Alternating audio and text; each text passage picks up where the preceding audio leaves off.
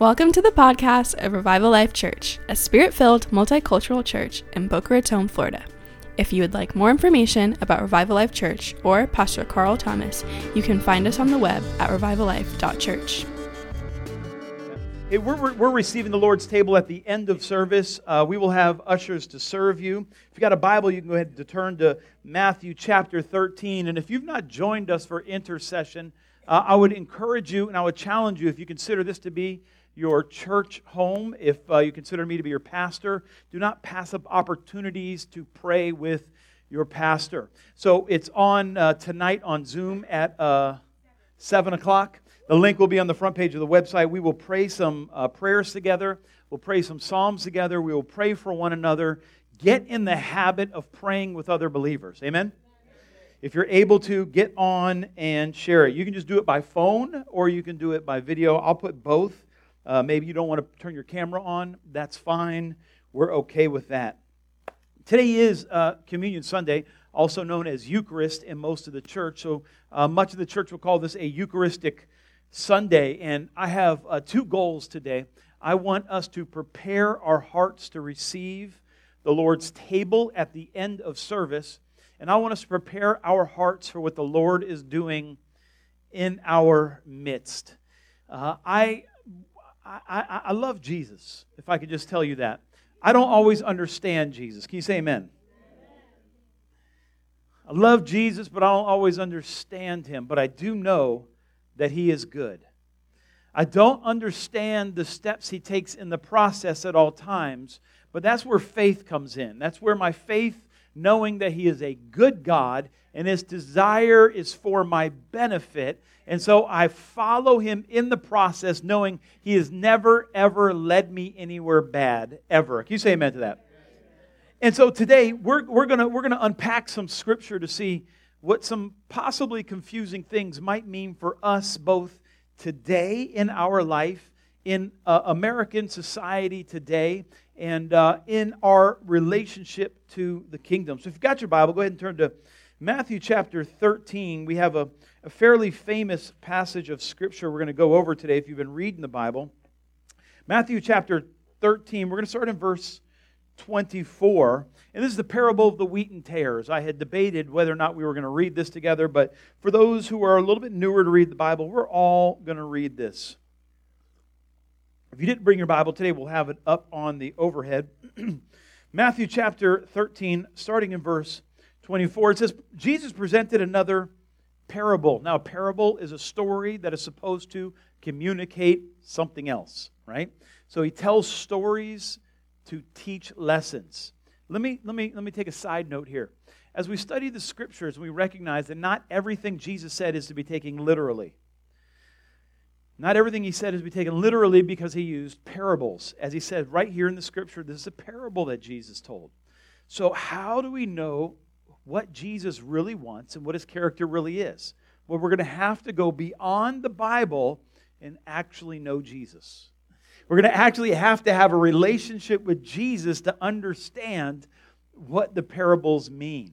There's a great resurgence or a great wave in Western culture today to take all the mystery out of the Bible and to read everything literally. But we read right here that this is not to be taken literally, but we're supposed to dig in it to find the hidden meaning in the story. We find that grandparents like to tell stories. And if you know any older people, they'll tell a story and you'll stand there and you'll be like, "What? I'm like, wait, what? I don't understand what any of this means. What was the story? What was the point? Where were we getting to? I don't even know the cultural references you're talking about. Can you explain it to me?" And every now and then, Jesus would explain the parable to His disciples, but more often than not, He didn't.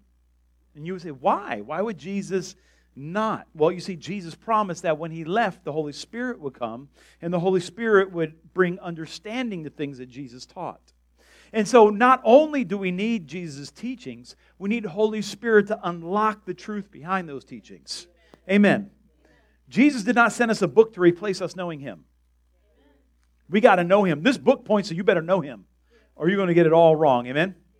All right, so here in Matthew chapter 13, it says, Jesus presented another parable to them, saying, "The kingdom of heaven may be compared to a man who sowed good seed in his field.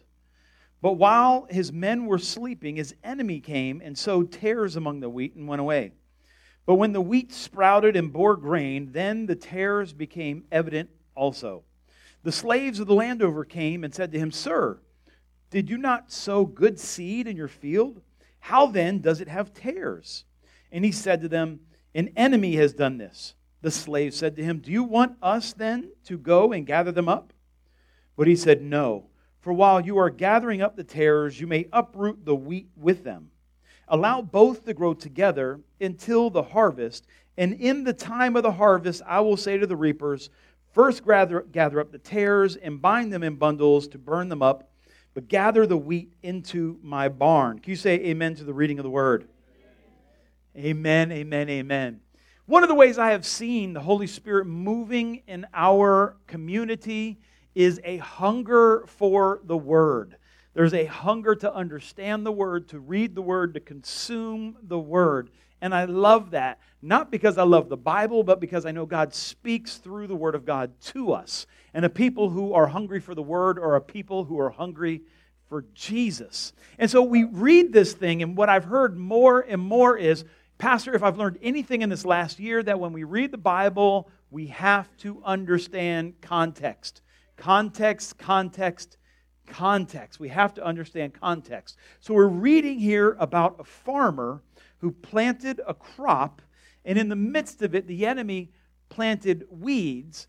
And Jesus says, don't pull out the weeds because you might hurt the crop. Now, what in the world is Jesus saying here? We got to pause for a second, and we have to recognize that we do not understand what's going on in the Bible. It comes to a place of maturity where you just read the Bible and you're like, wait a minute, that doesn't make any sense at all. I'm sure there's something in this for me. I need to figure out what this means. Now, Jesus, of course, is talking to people who are unlike us. He's talking to a people group who did not have Publix to just go and get all the cow they wanted, right? You can't just go to the produce section and buy your produce. He's talking to farmers and fishermen, right? These are people who know the land. They know how to raise crops. They know how to raise their own food. They understand how things work. And he's telling them, these people who know how to raise crops, these professional farmers, not to pick the weeds in the midst of the crop that they want, which sounds crazy. You see, there's many problems with weeds.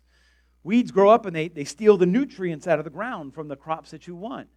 Weeds often grow faster than the things you want to grow, and they block out the sun from the things that you want to get the sun. I am a bit of a gardener myself, not a very successful one, but I'm a bit of a gardener, and the biggest problem I have is not bugs, but weeds. Weeds never give up.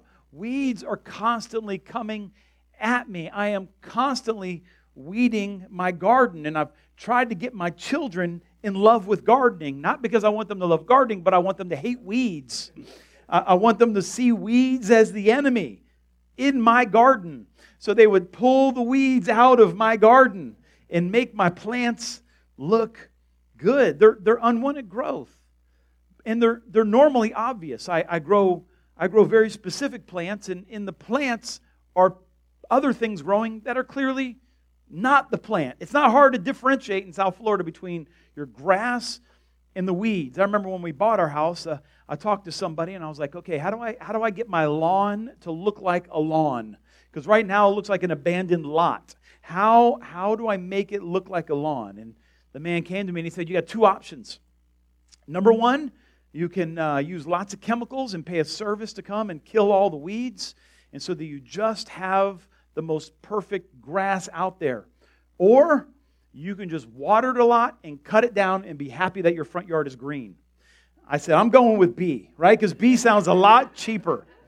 And so from the street, you look at my lawn, it looks amazing. You walk up on my lawn, you're like, this doesn't all look like grass. I'm like, just look up, look up, look up, look up. Just look here, look here. The grass is green, we're good to go, right? Like that's That's it. Because it's not like I have to eat this grass. It's not like I'm making money on it. It's just to make my house look prettier. So if it's green, I'm happy with it. But if you're a farmer, looking good isn't good enough, right? If we're trying to grow something in our faith, it just looking like we're spiritual is not enough, right? We want to actually have a Christian faith. We don't just want a faith, amen? We don't just want to be spiritual, amen? We want to be Christians filled with the Spirit of God. And there's false spiritualities out there. And we want to be able to discern between real God-breathed spirituality and carnality, which looks like spirituality, but is really just an illusion. It's really just a delusion. It's just a fantasy. It's not real Christianity. Now, why would you care about that, Pastor? Why? As long as somebody's life is getting better and they're feeling good and they have a purpose, as long as you're being good to other people, that's all God really cares about. That's beautiful, but I don't know what Bible you're reading, because that is not what Jesus said in the Bible. Jesus said there's only one way to the Father, and that is through the Son. And we need to have a relationship with the God who created us, because He is the only one who can fulfill what we were created for. That's it. That's the only thing. I can get a bowl and put it outside and plant a plant in it, but that bowl is not fulfilling its purpose. Its purpose was to hold my delicious cereal that I will eat every breakfast. If you put your fine china outside to catch rainwater, you are not using it for its intended purpose. You're using it for a purpose, but it's not being fully redeemed for its purpose. And God created us with a purpose, and it's only God that can redeem that purpose. Now, this process is slow. It's not a lottery. It's not you put in 5 cents and you get out 10 cents. It's not a direct, if I go to church these 2 weeks, then those 2 weeks I'll have a good week. It's not how it works. It's if you don't eat for a month or a month and a half in your teenage years, or maybe you're starved through your whole childhood, it's not till you get older when you find out that your life is completely worn down and you don't have as long of an existence because of the turmoil you put your organs through. They found out people who were starved in concentration camps, by and large, died younger because the malnutrition puts such a terrible taxing on their body. It's not till years later that they find out, oh my gosh, I'm sick and I'm going to die young. Many people who are exposed to chemotherapy or too much radiation at a certain season, much later in life, they develop leukemia. Many of the soldiers in the Vietnam War were spread with Agent Orange, and it's not till many years they got back later and they began suffering bizarre cancers. It's not if I be good this week, God will be good for me this week. It's I live a lifestyle of sowing into the goodness of God. So in the long term, when things aren't going well, the goodness is still chasing me down because I have so much seed in the ground with God. Does this make sense? This is why we want to stay faithful to God. We stay faithful to God so we can walk in His faithfulness all our life. And so we have this parable. We got to figure out what is Jesus talking about? Well, normally weeds are obvious. We know the stuff we're not trying to grow, and we know the stuff we're trying to grow. But here we have in this parable, we have weeds and we have wheat, or the wheat and what they call the tares. Why can't we pick out the weeds? Well, the weeds that Jesus is talking about here is a very specific weed that grows among wheat. It's called the darnel. The darnel. And I got a picture of the darnel. See, there's a problem with the darnel. In the wheat and the tares, darnels look like wheat up until the very end. Do you have that picture there, Anastasia? Is it ready to fly? It's coming by the Spirit. The Lord is bringing it right now. There's warfare, as Daniel said, over for his. So the darnel look just like wheat. It's a weed, but it looks just like wheat. And so while it's growing, you can't tell the difference between the young weeds and the young wheat. Now, you want the wheat, but you don't want the weeds. And you don't know that you got false crop until the very end, until the ears start showing up.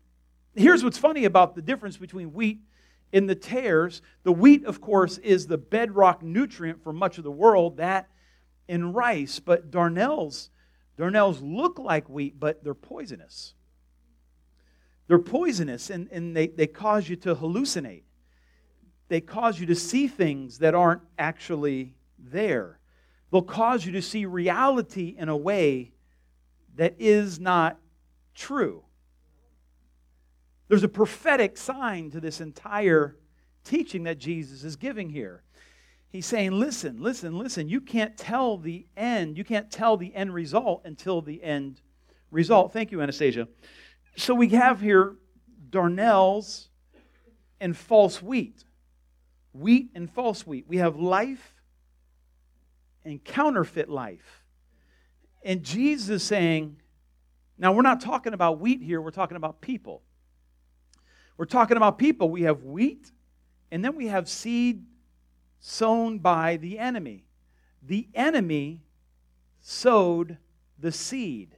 The enemy sowed the false seed, the Bible tells us. Jesus tells us, Anastasia, put it up if you would, please. The enemy sows the false seed. Now, we like to think that our problem is people. Our problem is not people. Our problem is the enemy who sows false seed in our life. In the midst of our garden that we're trying to raise here, we got all kind of other things growing up that look spiritual, but are not Christian. And the enemy put them there. That's all the enemy generally has to do, have you noticed? The enemy doesn't necessarily have to bring a big warfare against you. He'll just sow a couple seeds. The times that I have seen people be the most sinful and destructive to the church of Jesus Christ, they don't come right out and be honest. Listen, I'm bitter and I want to be in charge. No, that's not what they do. They sow little seeds of doubt. They sow little seeds of confusion.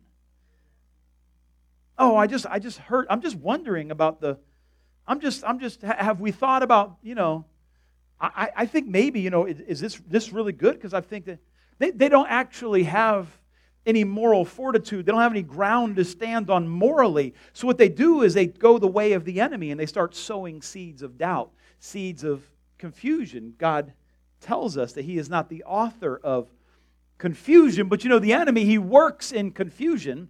And then we learned earlier that the enemy sows confusion and the satanic offers us a false deliverance. If you get nothing else out of this message today, I want you to know that God never works through sin. God never has to work through sin to get His plan accomplished. This is what the satanic does. The satanic says, well, I know murder is wrong, but we're going to have to kill some people for our country to be good. No, that's the devil.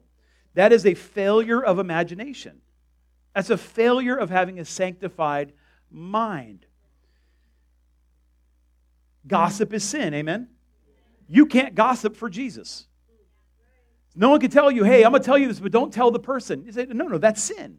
That's gossip. God does not work through gossip. This is sin, and God does not need sin. God works in the light. He does not work in the darkness. He does not sow darkness to bring about His plan. He brings light to situations.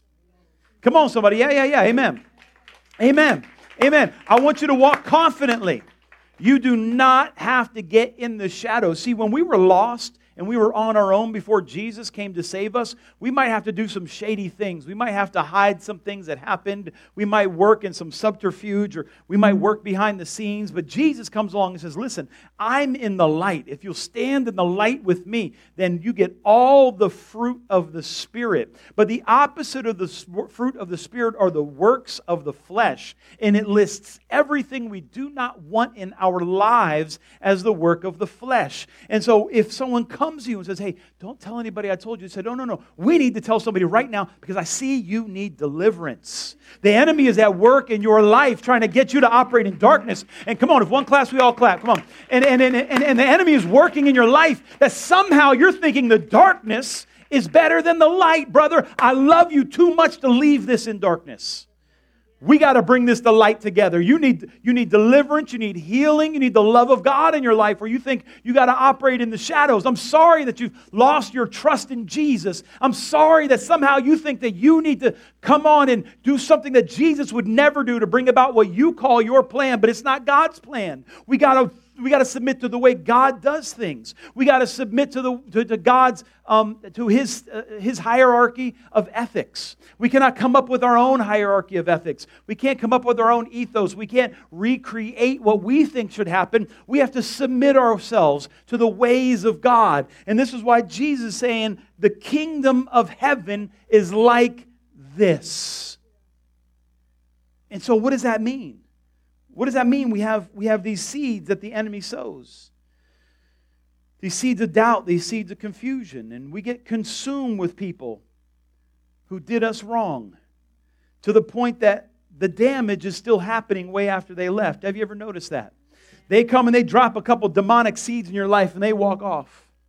And these seeds just keep growing in our lives way past the event. Maybe you even had some sort of role in the entire thing, but still they drop some seeds in your life that just continue to grow and they just wander off. They're not brave enough to actually do the work. They just sow a little confusion and leave. They run away. That's how you know it's a devil. They do some stuff and then they abandon you. Here, deal with this. And some of us today may be sitting in this room saying, Pastor, if there's weeds in the midst of my wheat, I want it torn out. And Jesus is trying to teach us something here. What do we do after the enemy sows these weeds in the midst of our wheat? He has some people in our lives who are not as godly. He has the godly people in our lives. And the church has people in it that are not as godly as some of the people who are out actually after Jesus. He says there's people. These are people. Some are wheat, some are tares. Jesus says, don't rip out the tares yet. And we say, why? Watch this, verse 29.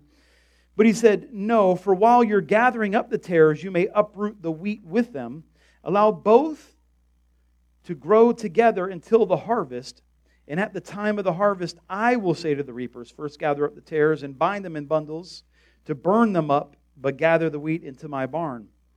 So he says, allow them both to grow together. This is why, Jesus. Why? This certainly isn't the way we're taught in America to deal with bad people. In America, we're taught to deal with bad people radically. Cut them off, ghost them, get them out of your life. Once you've found out there's something wrong with somebody, make sure nobody's friends with them. Go ahead and just cut them off. And Jesus says, no, that's not how we do that. Why not? Well, okay, so this word here, as we look in verse 30, put it up if you would. He says, allow them both to grow.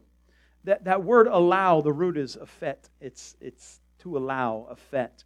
And we find this same word. I'm not a Greek expert by any stretch of the imagination, but the same word, afet, is when he raised Lazarus from the dead. He said to the disciples, he said, loose him and let him go. Afet. Let him go. Allow him to live. Permit him to be free. This is the same word as allow them both to grow. It can also mean, interesting enough, not only allow, it also can mean forgive. And we find this same word in the prayer the Lord told us to recite, where He says, where we forgive those who sin against us. We are to affect them. Forgive those who have sinned against us. Allow them to remain. Now, this is not an encouraging word, Pastor. I would like the Psalms that talk about, Lord, curse those people who've come against me. Why have you not struck them down yet? Why have you not tortured them? But God is after something here. God is after something bigger. What's Jesus doing here? Does He want us to suffer evil people? Does He want us to allow evil to exist? Does He think that our sin is not a big deal? No, that's not at all. Jesus is inviting us to participate in the culture of heaven. Heaven's not, we get this idea of heaven as being the place where God lives, as in there's earth and then there's heaven. Like God is stuck in heaven and we're stuck in earth, and one day we'll go from earth to heaven. You got to understand, God is not created. God has always existed, right? We can agree on that, yeah? Okay. The earth has not always existed. Can we agree on that? Heaven also has not always existed. God created heaven and God created earth. Heaven is the unseen realm where God dwells. He, out of His mercy for us, manifested Himself as His Son, Jesus Christ, so that He could lead us in the way of God, that we could emulate the culture that we can't see with our natural eyes. My wife, if you were here for the ladies' gathering, gave a powerful word. She preached it to me before, this powerful word by a tree, by the living waters. No, come on, just if we're going to give some honor, let's honor Pastor Tracy. And she talked about our source being from an unseen realm. When we're in a world that is constantly giving us pictures of what we should aspire to, heaven gives us a picture of our source and our measuring stick, and our life is actually judged, measured, and fed in the unseen realm. We can't judge by what we see. We judge by the unseen. And our source does not come from our job. It comes from our connection to God. Underneath, like a root that taps underground into rivers of living water. And so Jesus is trying to tell us something here. He's trying to tell us something in the midst of these people that are sown in the midst of a good congregation. He's saying it's not, again, it's not God's in heaven and we're on earth and God created this separation. These seen and unseen realms are all around us at the same time. And sometimes the unseen realm breaks into the seen realm. Sometimes heaven breaks in to earth and we get a glimpse of how God views our issues and how He wants us to react to them. Now, this is complicated. This is complicated and this is hard because it's a lot easier to just do things the way according to the world we see.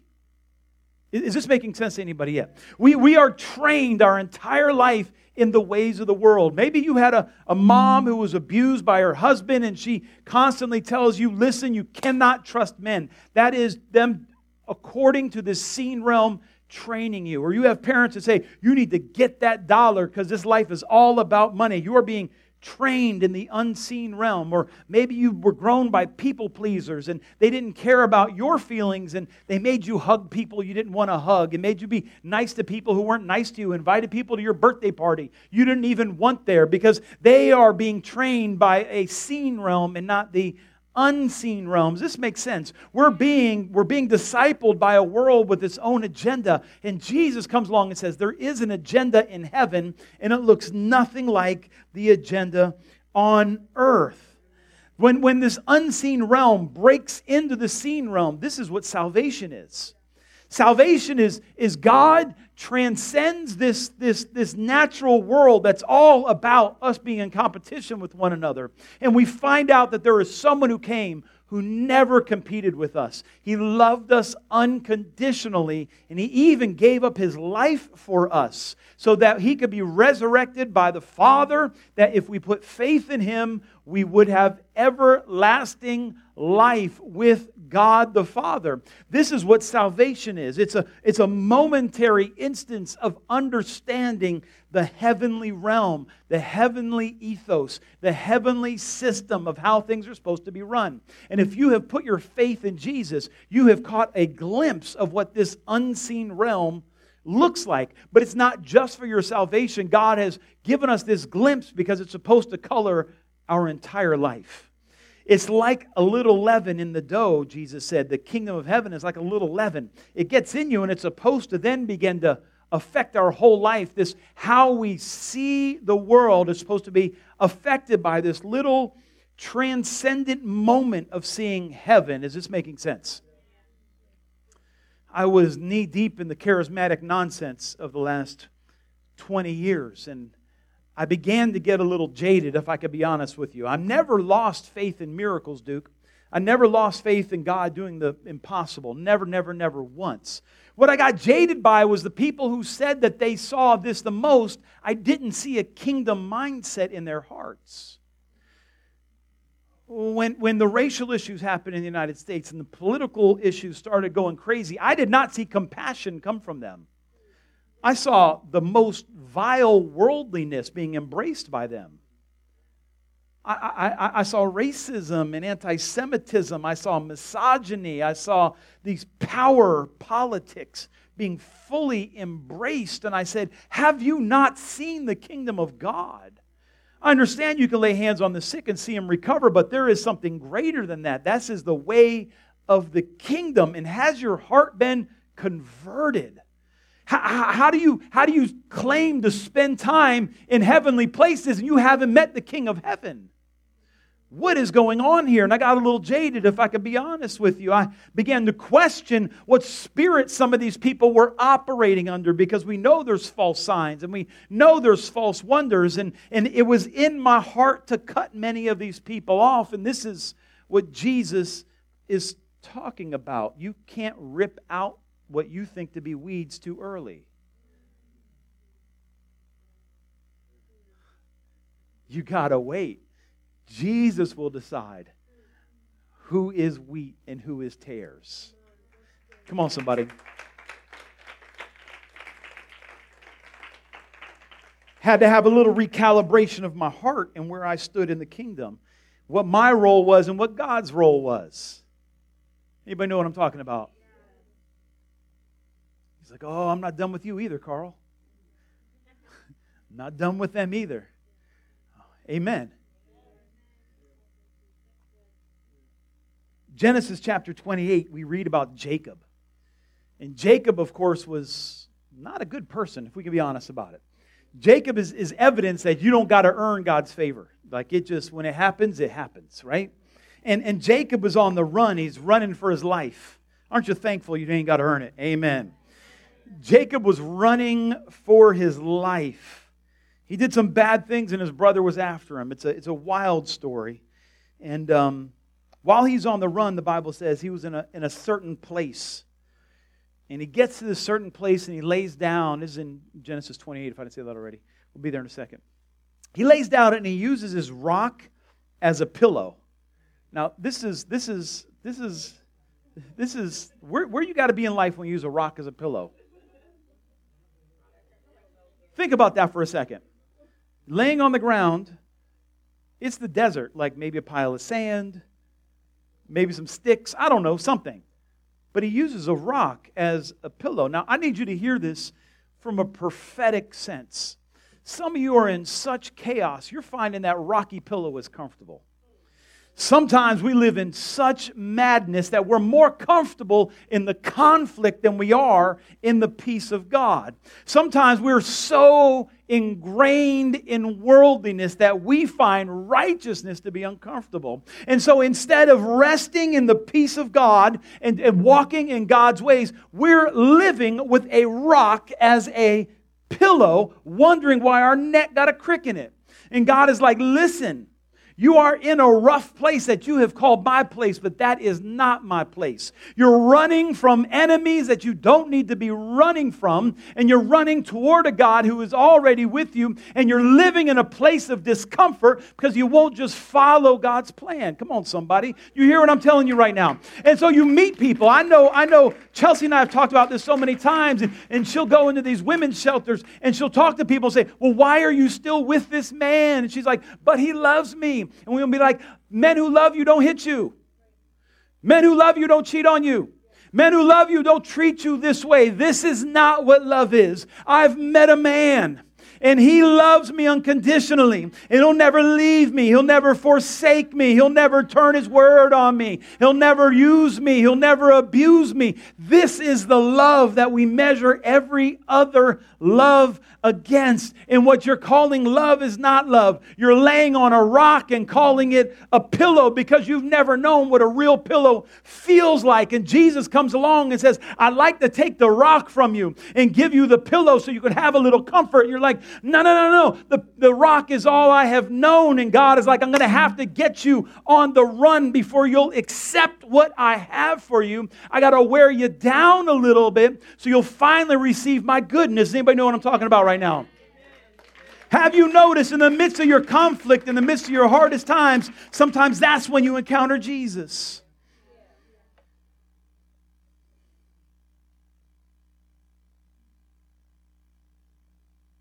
So Jacob is running. Jesus is like, it's going to be different.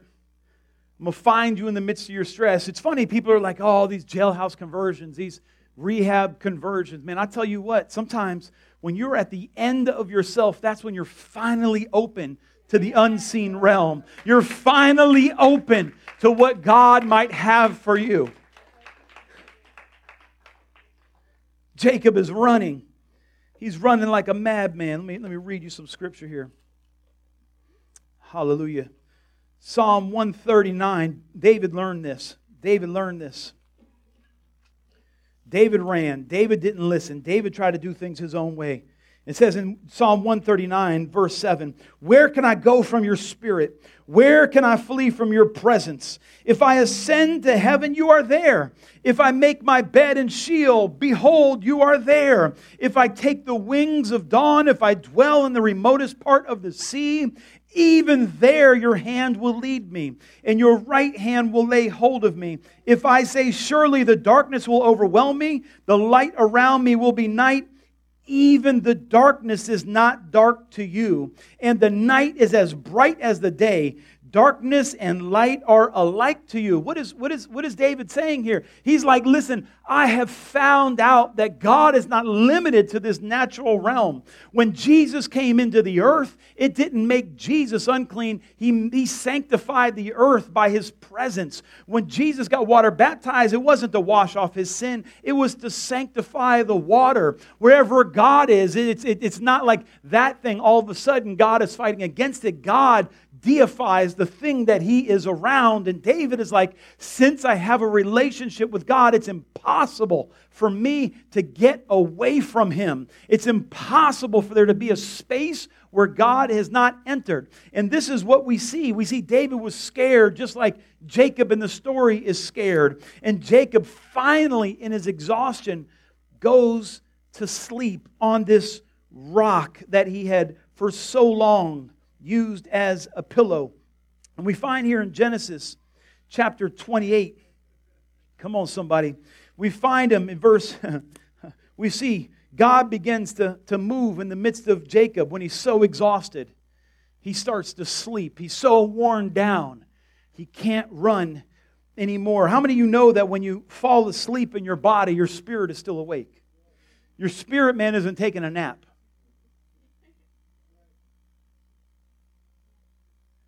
And sometimes the most telling things that happen in our life happen in our dream life. Because that's when we can't lie to ourselves in our dreams. Oh, y'all ain't, that's all right. That's all right. That's all right. That's all right. That's all right. That's all right. That's all right. You can't lie to yourself in your dreams. You can be like, no, I'm not worried at all. I'm not worried at all. And you have nightmares all night long. You can't lie to yourself in your dreams. That's when your real you comes out. And so here's Jacob in the midst of a dream, sleeping on a rock, scared, at the end of his rope, fear and anxiety. His spirit man is in chaos. And the Bible says he has a dream. And Psalm 28 verse 15 says he has a dream. And in this dream there's this ladder.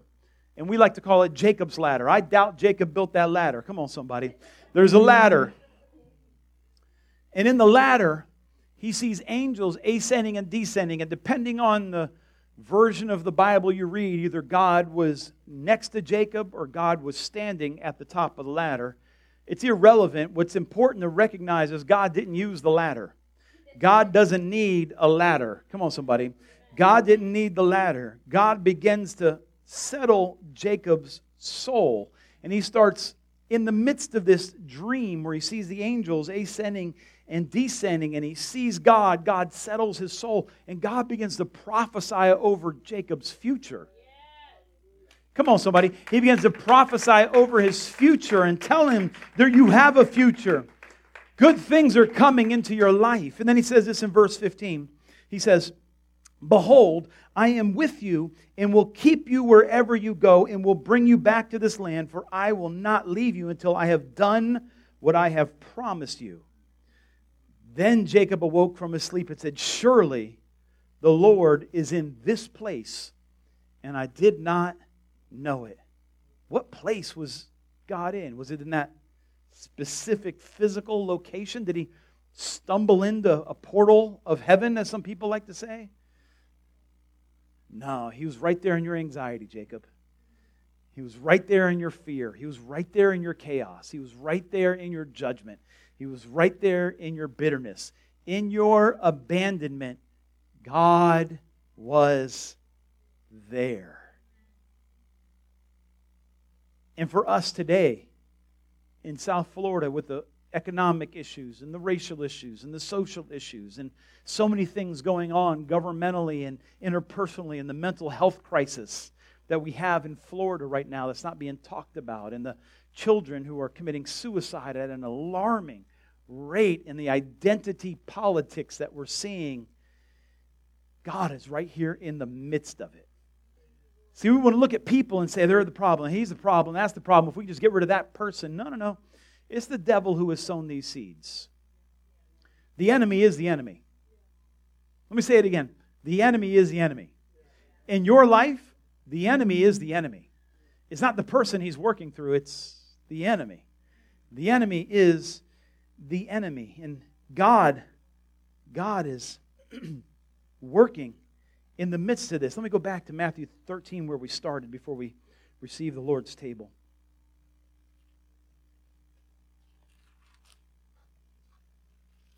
Are you getting anything out of this?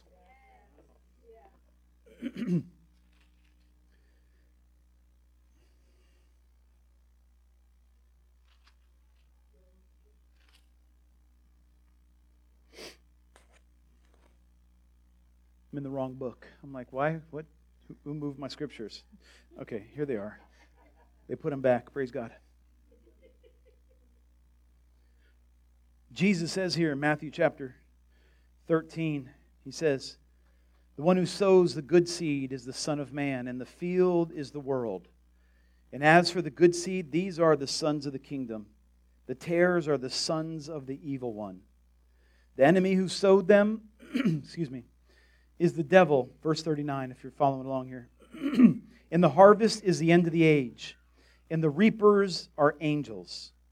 So just as the tares are gathered up and burned with fire, so shall it be at the end of the age. The Son of Man will send forth His angels and will gather out of His kingdom all stumbling blocks and those who commit lawlessness, and will throw them into the furnace of fire. In that place will be weeping and gnashing of teeth. Then the righteous will shine forth as the sun in the kingdom of their Father. He who has ears, let him hear." Why would He say that? Because this is hard to hear. It's hard to hear that in our lives, we're not called to label people the bad ones and the good ones. At the end of the age, all of our work will be tried by fire. And then Jesus will determine who is the bad person and who is the good person. Until then, we are to keep sowing seeds of love. Sowing seeds of mercy. And hear me, sowing seeds of the gospel. We are to continue to tell these people, this is not the Jesus you speak of that the Bible speaks of. Let me help you out here, brother. I understand that you see in the spirit realm and you can make, stardust fall at command. But let's talk about the mercy and goodness of God who loves each person individually, who told us to take in the immigrant and to take care of the poor, to visit those who are in prison, and to loose those who are bound in captivity. We are not to cut them off. Listen, election season is coming. Do not blow up Facebook. Do not blow up Twitter with all your hatred, right? Let's sow seeds of the gospel. As people try to speak for Jesus, you can be bold enough to say, actually, Jesus said this. I hear what you're saying, but Jesus actually said this. Repent, the kingdom of heaven is at hand. I see what you're saying about those group of people, but Jesus actually said this, and I'm following Jesus. I hope you join me. The kingdom of heaven is at hand. I understand you're calling names and saying that, but Jesus actually told us, don't try to rip out the weeds in the midst of the field because you don't know which one's which. The problem is we got a lot of people who have no discernment, and instead of eating wheat are eating darnels. And what's happening is in the spirit realm they're seeing things that aren't actually there, and they're prophesying illusions that are just figments of their own imaginations. This is not something God has told them. This is something that has come straight from their hallucinogenic false gospel that they have received. received. But the cure to that is not to send them to hell. The cure to that is that we tell them the real gospel, who the real Jesus is, who the real Savior is, who the God of love is, who the God of compassion is, who the God of loving kindness is. Can you say amen? This is what we need to do in this coming season, is be ministers of the gospel of Jesus Christ. Amen, amen. 3 quick points I want to give you, and then we're going to receive the Lord's table. You're like, Pastor, yes, that was the intro. But the 3 points are very quick. Very quick. I want you to take this away from you in this season. I just know that there's a wave of anxiety happening right now. And you don't have to say if it's you or not, but there's a wave of demonic anxiety, unrealistic anxiety. I understand some of us have real problems that are stressful. But there is a level of anxiety and worry and sleeplessness that is of the evil one. And I would tell you, first one, Anastasia, please, know God is with you. You have to know God is with you. Surely God is in this place. And God is close to you in your anxiety. He is close to you in your fear. He is close to you in your depression. He is close to you in your loneliness. He's close to you in your insomnia and your anxiety, in your depression and your feeling excluded. He is close to you. Sometimes you got to tell your own self that. You're going to have to hold on to that truth. You're going to have to hold on to the truth that surely God is in this place. He is working with you to conquer your mountain. He's working with you to cross your valley. He's working with you to slay the giants in your life. Surely God is in this place. You are not alone. And in this season, let's let God help us to see this world the way He sees it. When we are stuck in anxiety and confusion, we are not seeing the kingdom of God. We serve the God who conquered death.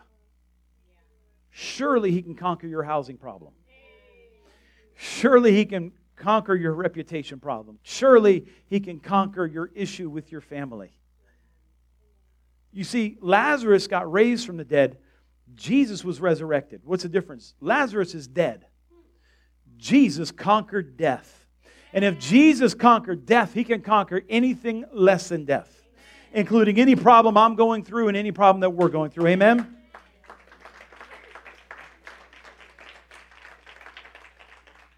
If you're going to conquer it, you need to pray. We need to be in prayer. We need to spend time with Jesus. But listen to this. Put it up, Anastasia, if you would, please. We got to pray with the right heart. You got to pray with the right heart. The parable and the wheat and the tares doesn't tell us to let injustice continue. It doesn't tell us that we can just keep on sinning as an excuse for sin. It wants us to separate sin from the people who perpetuate sin. We can call out the sin without condemning the person. We can be that thin place between heaven and earth where people can encounter God. We don't need to judge people. In the book of Revelation, Revelation is one of the most misinterpreted scriptures of the Bible. I've had more people tell me, I'm just scared to read it, so I don't read it. That tells me you don't understand it. Revelation is a song of victory. Revelation is a book that says every time there is warfare, when you look into heaven, there's worship.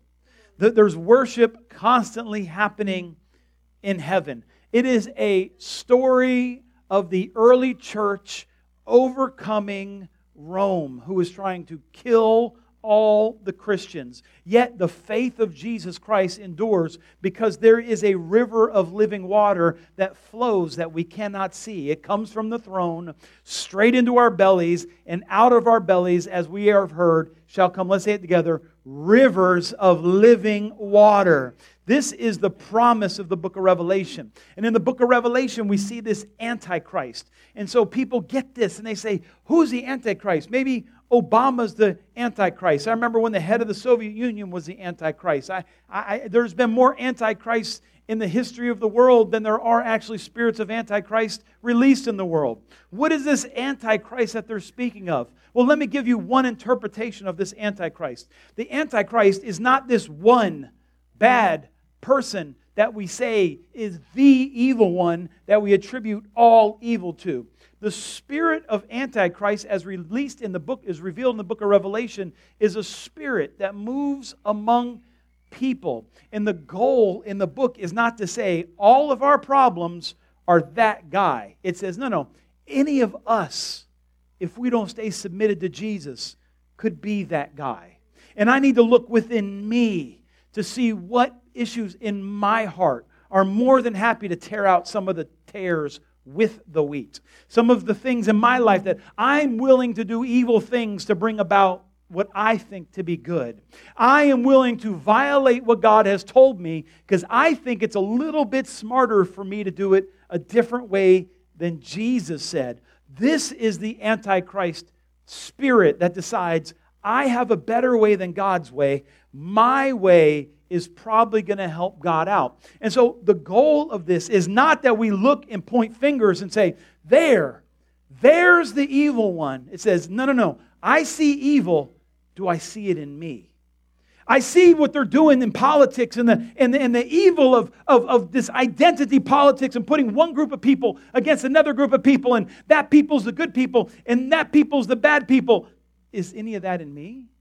Am I buying into this? Am I buying into this narrative that there's the bad people and the good people? Have I said that some people are wheat and some people are tares? Because let me tell you the truth. At one point in my life, I was the tare. And Jesus did not pluck me out before my time and throw me into the fire. He let me grow up and become wheat. I'm so thankful for a patient God who allowed me to grow in the revelation that I could become wheat. I had a delusion that I thought I knew God, but I did not know God, and so I did evil things. But now I know. And now I can look at me and say, Carl, that thought in your heart, does that come from God or is that Antichrist? This is the point of this parable. Not that we judge, not that we allow sin, but the sin that we most aggressively deal with is in our heart. It's in our heart. I'm going to talk about politics for one more minute. It's the most obvious outward sign of hypocrisy and sin in our country today. And more Christians are excusing political sin as if Jesus says, don't sin unless you're running for office. That ain't in the book. You know who Jesus criticized the most? The Jewish politicians. The people that he cursed, said, you will not inherit the kingdom, were Jews who did evil things because they thought they were helping Israel by not following God and doing it Rome's way. And yet we have whole groups of Christians who say, well, in politics it's different. We're voting for a pastor, and we're voting for a president, not a pastor. We're voting for a governor. What kind of stupidity is that? I'm voting for a politician. I just want you to do the job well. I'm not voting for a pastor. Of course I'm not. That is not the metric. And the metric is not what do they do. The metric is what do you do? What am I allowing in my heart? When I get involved in the political discourse that is coming, will I leave my Christianity at the door? Or will I be a Christian while I talk about politics? I just want to give you a little language to talk about this, right? We have in our country right now, we have civil rights issues. Amen? We got some racial issues in our country, and they're significant, right? We have some identity issues in our country. We got some people telling people things that I'm just like, no, don't do that to kids, ever. Please, don't, no. Please don't be offended by what I'm about to say. If you are an adult, you can make adult decisions with your body. What you do with you is between you and God. I honestly believe that, right? I may bless it, I may not. But I'm not your God. Operating on kids is devil. That's demonic. This is evil, right? It's evil, right? But we have racial problems. We have some identity issues. And we got some abortion issues, right? You're like, well, I'm pro-abortion. Oh, I'm not, right? I'm not mad about it though. I'd like to end abortion. I'd like women to know they're loved by Jesus. I'd like people to learn how not to get pregnant. That might help. I didn't read this, and maybe if you're a doctor in the house, you can help me out, but I don't think there's ever been an abortion on a woman who wasn't pregnant. So I think that's how we should stop abortions. That's the easiest way, I think. Just help girls not to get pregnant, right? Let's not check our brains at the door here, right? And so people, I constantly get people who are like, well, Pastor, I know you voted for this person. I'm like, you don't have any clue who I voted for. You just don't have any idea. The only person I've told is my wife. That's it. And it's funny because they run the gamut of who I voted for. And basically, it's like if you're mad at me, I voted for the person you don't like, and if you love me, you think I voted for the person you like. And that's generally what has happened. And I want competent people running. But here's what I'm saying: you can tell people, abortion is kind of a big deal to me. Not, Democrats are the devil, right? Or you can say, I'm really compelled by when Jesus said, take care of immigrants. And I really think that, the way we've allowed children to be put in cages and separated from the family, I think that's demonic, and I'm not really for that. Without saying, Republicans are devils, right? Like, we got to clean up how we talk, because we got to be Christians. We can't call somebody these names. We cannot call people the names of our enemy. Well, let's just be a little more mature. And they want you to react this way, and we can't. We have to be Christians. This will take self-control, but we have to do it. Amen? And we have to have a right heart so we can pray with a right heart. And so instead of looking for the Antichrist in an American party, let's look for it in our own hearts. The point is that each of us could be terrible people. And we need to recognize that. We want an enemy that we can, our sense of justice, that we can direct our sense of judgment and justice at. But that needs to be inward for the enemy working in me. Number 3, and I'm almost done here. And Teddy, wherever you're at, come on, please. We need to stand in faith. Number 3, stand in faith. You need to stand in faith, even when you don't see, what you expect to see, like Teddy coming on stage. Even when you don't see that, you got to stand in faith, trusting that God is moving on our behalf, that the truth of God's word is moving, the truth of God's word is going forth. If God has visited you and He has pierced that heavenly realm and that earthly realm, we have to stand on what He said. We have to stand on God's promises. We have to declare the word of the Lord over our lives. We have to stand on what God has revealed Himself to be in our lives. We have to be obedient to what God has shown us. These 3 things I want us to put into our life in this next season. We need to know God is with us. We need to pray with the right heart. And we need to stand in faith. Can you say amen?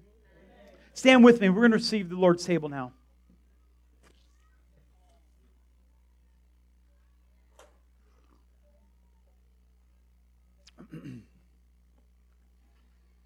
We're going to do communion a little different today.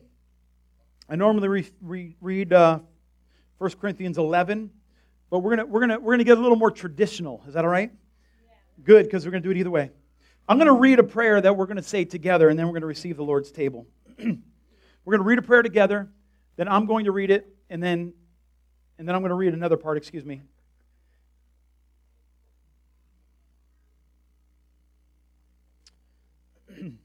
If you need the elements, an usher would love to serve you. I'm going to read this out loud, and then we're going to read it together. And then we're going to receive the Lord's table. You ready? I pray this prayer twice a day. At least twice a day. And you're going to pray. You ready, Anastasia? Again, I'm going to read it to you, and then we're going to read it together. It says, Most merciful God, we confess that we've sinned against you in thought, word, and deed. By what we've done, by what we've left undone. We've not loved you with our whole heart. We've not loved our neighbors as ourselves. We're truly sorry, and we humbly repent. For the sake of your Son, Jesus Christ, have mercy on us and forgive us, that we may delight in your will and walk in your ways to the glory of your name. Amen. We're going to say it together now. You ready?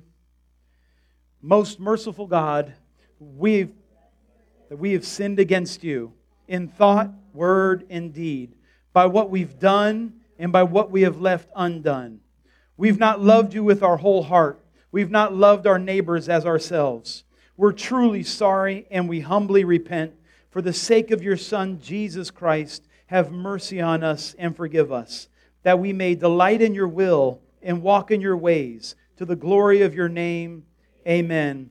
Almighty God, have mercy on us. Forgive us all our sins through our Lord Jesus Christ. Strengthen us in all goodness, and by the power of the Holy Spirit, keep us in eternal life. Amen. Receive the body and the blood of the Lord.